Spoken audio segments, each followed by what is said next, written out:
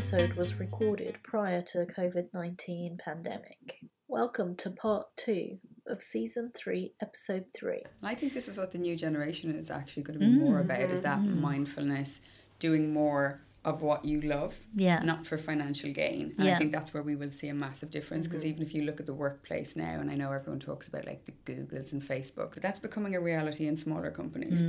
You don't have to be Google to do that. It's all about culture. It's all about transparency, visibility within a company, and people want to go in and enjoy what they do. It's not really about like financial gain. Yeah, we all need money to survive, but it's not the number one on the agenda in a lot of places now. It's all about career progression and having an environment that people feel like they can grow and be themselves. And I think this is what we're going to see continually become more and more impactful moving forward. Well, you guys have certainly made me feel more positive. Yes. I'm convinced you've sold me. There is hope in this world, Eve. Believe us. You know what to write in your gratitude journal. When you go home tonight, I know what I'm going to be saying in mine. Yeah, exactly. Yeah, no, I mean, you guys are all very, very positive, definitely. Much more positive about the external universe than me. You know, I'm just internally positive and thankful for what I have, but I'm not so, positive or sold on, what is kind of churning around me. And watching David Attenborough programs on a Sunday does not help, because it's just kind of like, okay, so this is where the ice cap was and now this is where it is, and this happened in 10 years. Okay, don't know what to say about that, and all this kind of stuff. And I actually, Zara, I'm a huge believer in mindset and meditation, and I've actually been more in that spiritual practice now more than ever. And it really underscores the point that our reality is a perception. The more you actually have a mindset that there's actually good in the world, and the whole happiness thing. I used to think, like most people, that you're grateful when you're happy. Yeah. But actually it's the reverse. Yeah. And which is why you practice, all of us, those gratitude journals. So again, that really underscores a reality is a perception. Yeah. And the minute you change and believe that you're going to have something, you're going to have a good life, it's actually not that doom and gloom. Yeah. You'll realize that the world actually is not that bad. Yeah. Yeah. Well, I'm just counting on the fact that there's enough good people to, I don't know, I think make a big change. Positive people surround themselves with positive people. Yeah. I mean, that's why I've got you guys. Yeah.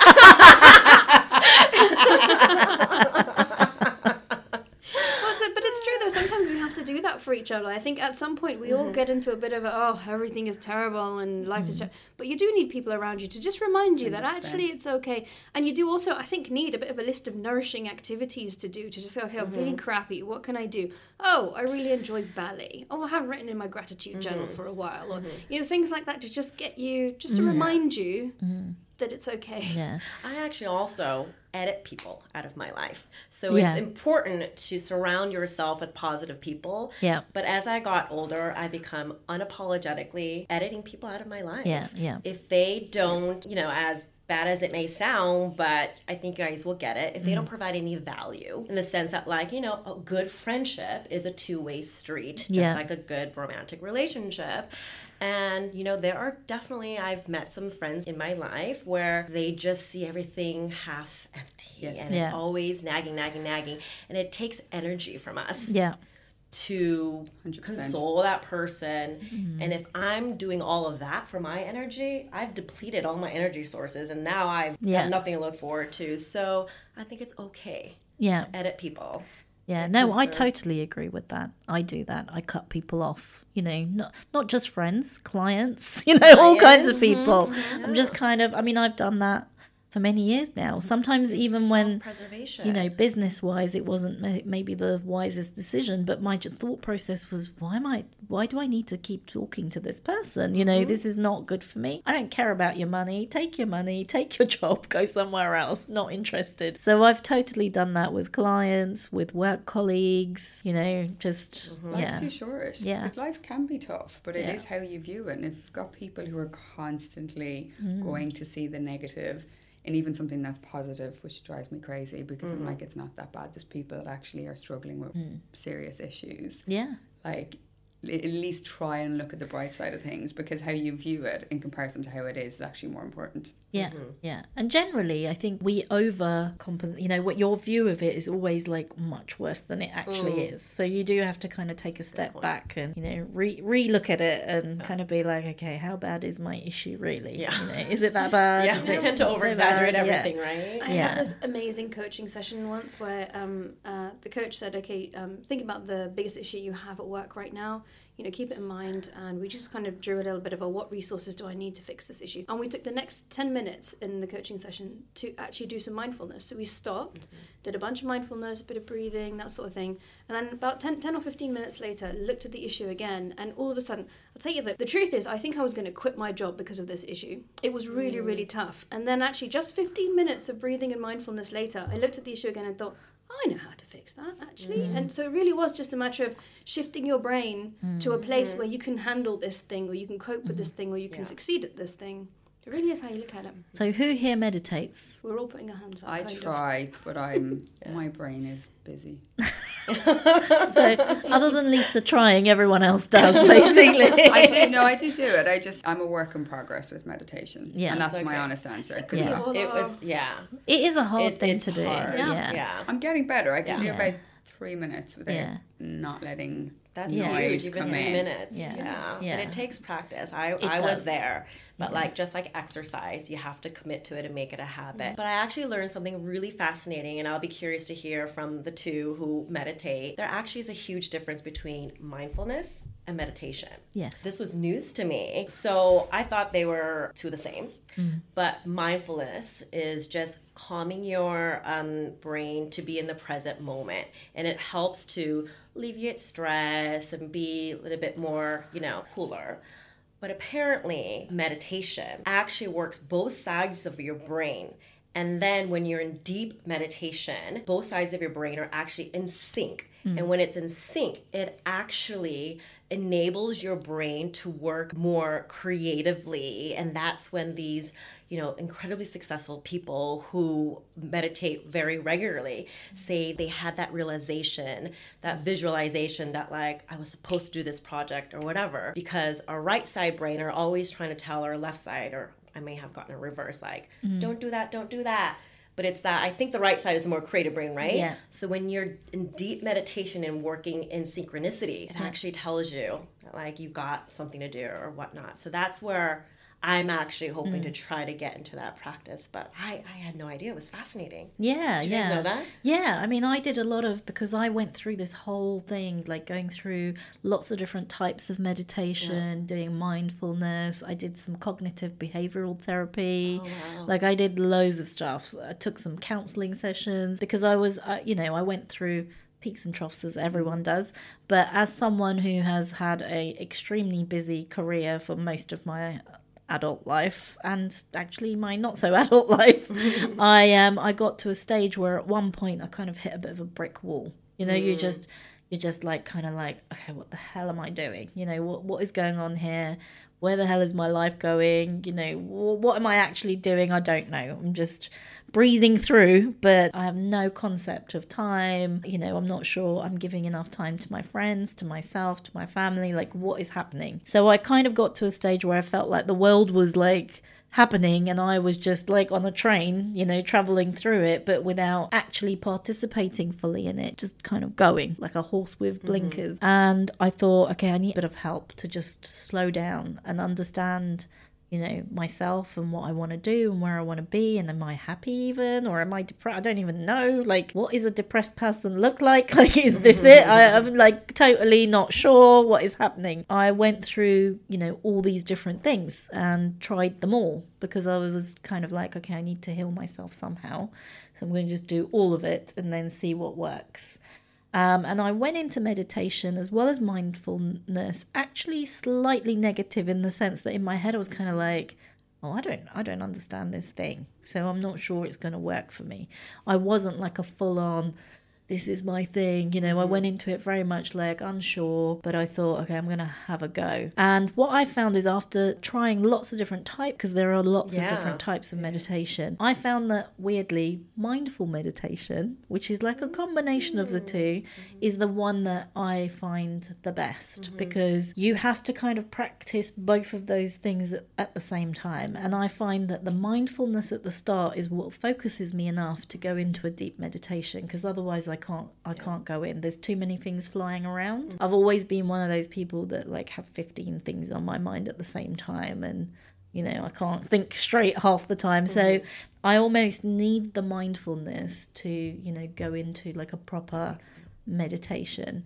So and that was the best for me, but I did try quite a lot of different types, and that one I found just the easiest for me. It helped me the most, and that's the one that I practice. But I started like you, like I think the first time I ever meditated was like a minute. I think I even struggled with a minute, when you're like, is it a minute? Yeah, is it a minute? Yeah, is it a minute? Yeah. So it may have only have been 30 seconds, because I was like looking at where is there is an alarm gonna go off, like what's happening? 3 minutes can seem like an eternity if you're not used to it.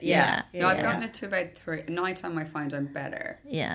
The morning. I mean, I do. For me, morning is the best, actually. Morning is. I don't like doing it at night because I'm too tired, and actually, especially mindful meditation requires you to be there. So you can't just be like, you can't just pass out, if that makes sense. You have to actually like concentrate on being here right now. So it requires effort, and I find at night I don't have enough energy, I'm too tired. It's funny I think I find the same in terms of the morning, but actually so I'm practicing a lot more mindfulness now, and mindfulness is so good if you've got anxiety, because it really tries to kind of center you in a moment, in a place. And one thing I found really, really useful is not just doing the mindfulness in the morning, but doing things like, can I have a mindful lunch? Can I actually think about, what does this taste like? What does it feel like? And when you ask yourself questions like that, you're not thinking about anything else, because you're thinking about, like, this is really crunchy chicken. Being in the present moment. Yeah, and I feel like you can do lots of things mindfully, and that's how I actually, because I couldn't do 10 minutes to start off with. It just really was very hard. I'd be thinking about so many things, and suddenly it'd be, it's the end of the 10 minutes. So what happened then? I was thinking about other things. But actually practicing it by doing other things is I found that quite helpful. I mean, I think we all agree it's hard, but if anyone hasn't done it and they're listening to this and thinking, this is something maybe I should try, you just have to stick with it, basically. Scientifically now proven. There are scientifically proven. And the other thing I'll say, there's a book called Miracle Morning. You guys know this. Some of the I wrote it down. Yeah, some of the most powerfully successful business people or politicians. Powerful people, successful people. I read it. I'm joking. Part of their morning routine, it's again morning, is meditation, because not only if you do it at night, maybe you'll get too restless to fall asleep, but it helps to clear your mind, to get focused on exactly how you want to take charge in that day. For people who haven't tried, or Lisa, if you want to give it a more go, there are apps now. There are which make life a bit easier, actually. A little bit easier. And, I use them. Okay. I've got 2. Would you recommend one or both? I use Mindspace. Yeah. I find that the better one, but I do find myself, if I'm not in the right frame of mind, and if anyone was actually inside my brain, they'd probably laugh, because they're trying to tell you to do things, and they're like, don't be thinking, and I'm like 101 things going around my head, and I'm like, I'm not doing, and then I feel like I'm bold because I've not done what they've told me to do. I started off using Headspace, but I now use an app called Calm. As in I use that as well. I like that one. It also helps me that's sleep. the most popular one. Yeah. Oh, the other thing I was going to say too, this really helped, because I struggled with meditation as well too, because I think most of us have this assumption of like expecting your head to be totally clear. And having that expectation and attachment actually makes you struggle through it. And there was a Buddhist monk who actually said, because he actually, I think, was British and now lives somewhere in Southeast Asia, is a transformed monk. But he finally got into it and realized the transformative power of meditation was just being still. Even with all these crazy thoughts in your head, it's okay. Just be still with it, be present with those feelings. And then when you get into that like practice, sometimes you'll have a clear head. Sometimes you'll like visualize like what you're supposed to do next. And so that for me was very kind of an aha moment when I was studying and still studying meditation. Yeah, I mean, when I first started, I used Calm. I thought that was a really good app, and you could pick, I think, different time, like whether it was 5 minutes, 15 minutes, or 30 minutes, or whatever. So I found that helped, even though initially, like I said, I don't think I even made it a minute on the 5-minute one. I was just like, is it done yet? Is it done yet? Why is it still going? When's it going to be finished? But I actually went to, I still go to a Buddhist monastery here in London. Okay, I want to go with you. Yeah, I'll take you. Yeah, I'll take you. I'm a Buddhist. Yeah, you can. Yeah. So I refer to myself as a Budlim.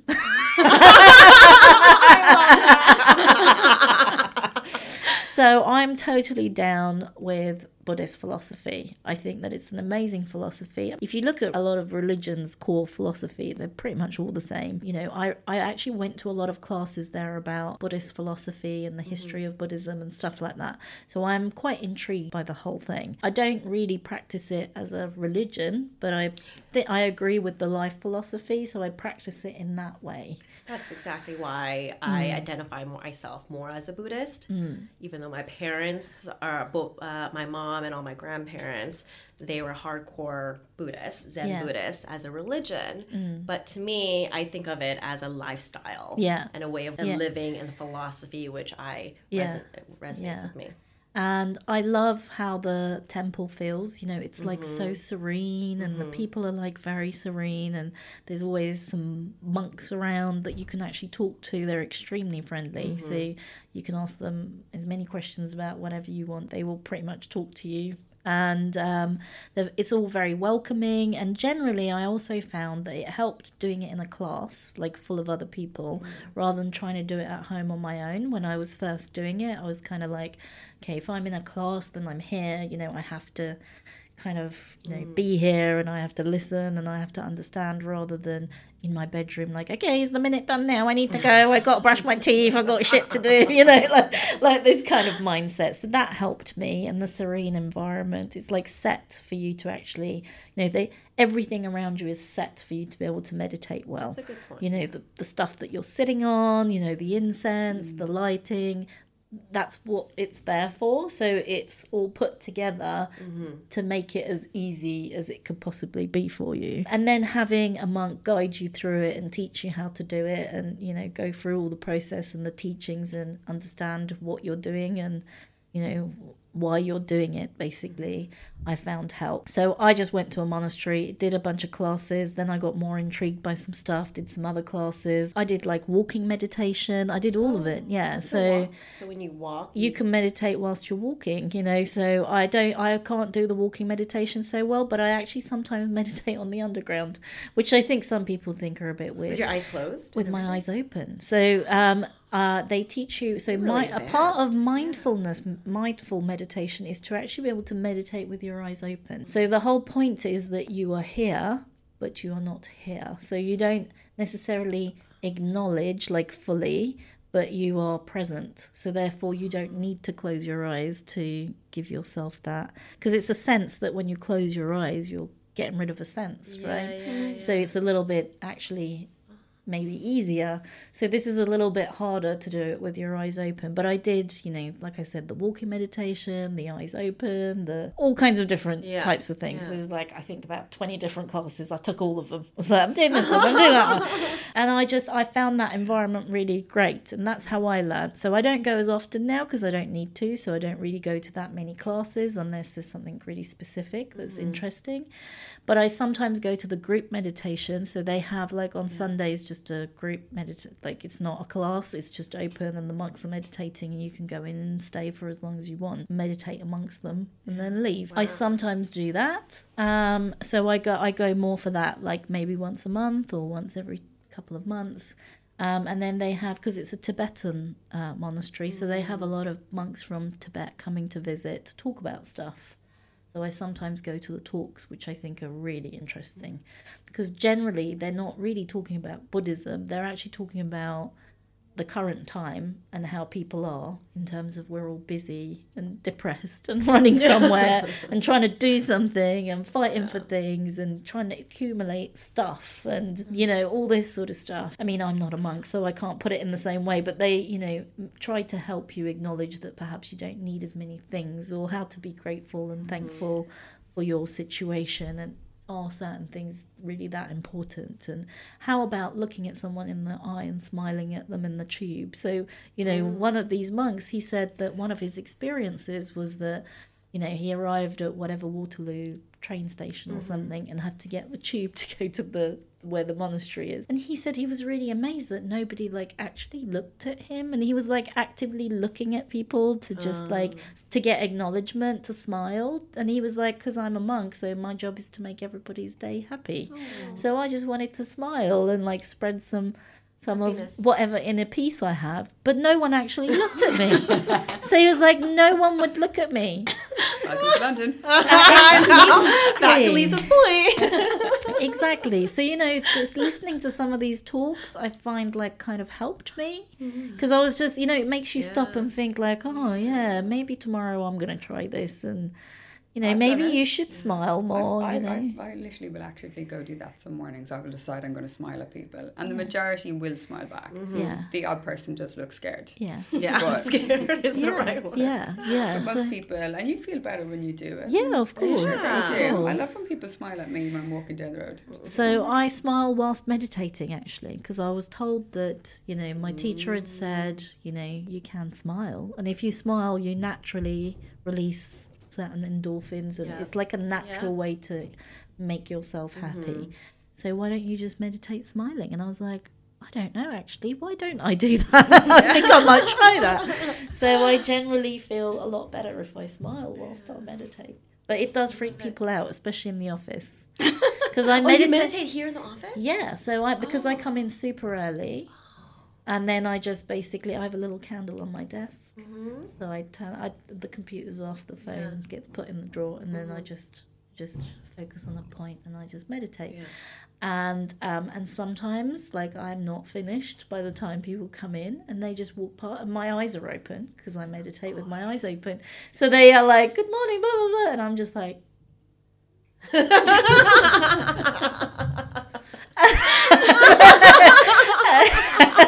That doesn't look scary at all. Yeah, exactly. So Uzma especially used to be like, oh, she's meditating. It's fine. Don't talk to her. She can't hear you right now.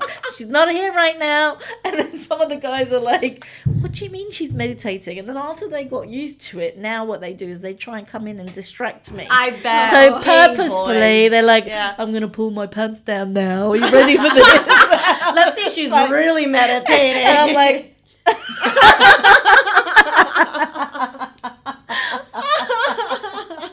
Oh my goodness.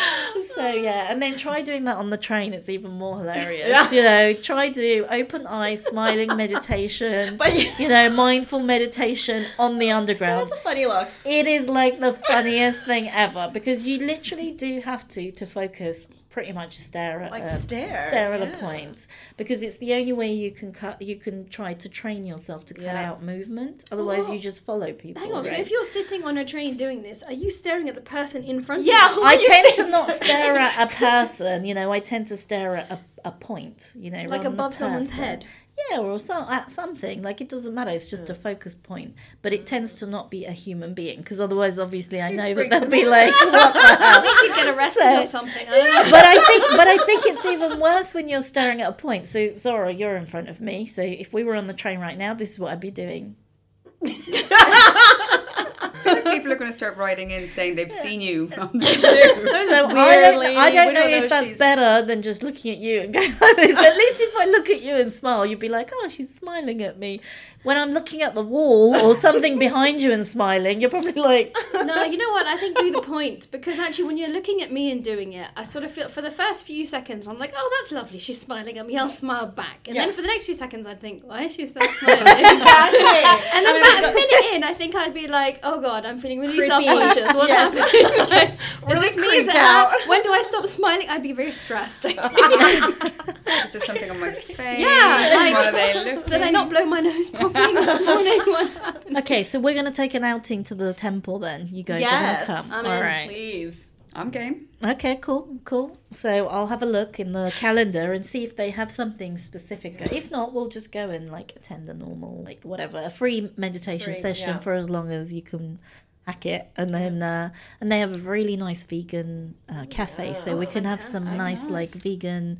They do lentil curries and soups and things like that. So you can. So we could even do the minute and then eat the food. And then eat the food. Right. Yeah. And I was just thinking. We should invite a monk as a guest. Yes. I think that would be fascinating. Yeah. People do live there. Like there are monks who live there. And there are some female monks they call nuns. Mm-hmm. So there's quite a lot of nuns as well. And one of them especially, I think she is Norwegian originally or somewhere from one of the Scandinavian countries. And her story is that she was in Tibet and she ended up in this monastery, and then she just basically never left. And she's done like a 15-year vow of silence and all kinds of like, really extreme things. So she's like a proper monk. And then she came to England, I guess. I don't know exactly what led her to be here. And then she set up this branch of this monastery that's attached to an actual monastery in Tibet. So she's like the head nun, or I don't know, I don't know what the exact title would be, but she's in charge basically. So it's a woman. So it's, it's kind of cool, right? Be the guest, yeah. So, and she's really amazing. She teaches some of the lessons. So I've obviously been to some of the lessons, and she's very cool. Let's see if we can find one of her lessons. That sounds awesome. Yeah. So we'll check and see what's on, and then if there's anything of interest, we'll go then. If not, we'll just turn up and just hang out for a bit. And if you want to meditate, you can meditate. If not, there's a library. So there's lots of cool books, and there's like all kinds of like beads and random things that you can buy if you're into that sort of thing, and nice little meditation Buddhist music in the background. I do like the shift of, the energy and outlook from how we started. Yes. At the beginning of the episode to being mindful and meditation practice and peacefulness and being hopeful in the world. So yeah, good on that note. I guess with what Eve was saying about the conditions in the monastery, actually, I guess life in general is about creating those conditions under which you thrive, which involve all of these things that we talked about. That was beautifully said, and I think summarized, the episode beautifully. So Zora, any other books or anything that you want to name drop out there? Any suggestions? Well, that was, I think The Miracle Morning was the one book I was going to recommend. Calm and Headspace for mindfulness and meditation. You can also go down a YouTube rabbit hole when it comes to that, which is great. Yeah. And the other thing I guess I was going to say is just remembering that idea that, I'm going to paraphrase this terribly now, but it's something like only on the darkest nights can you see the stars shine the brightest. To however bad things get, I guess there's some sort of hope somewhere.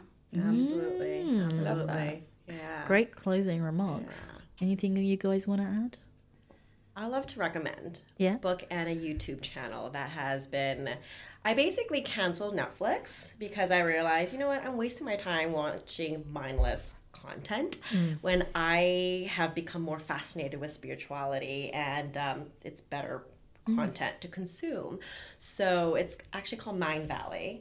You guys know this. So I actually now have also a crush on the founder because not only is he very handsome, but his brain and his outlook is very unconventional. But basically, he started Mindvalley, which is a company on changing people's mindset through positivity and thinking, but like working on your human body. And he brings people from all sorts of backgrounds that are specialty in whether it's meditation or coaching, etc.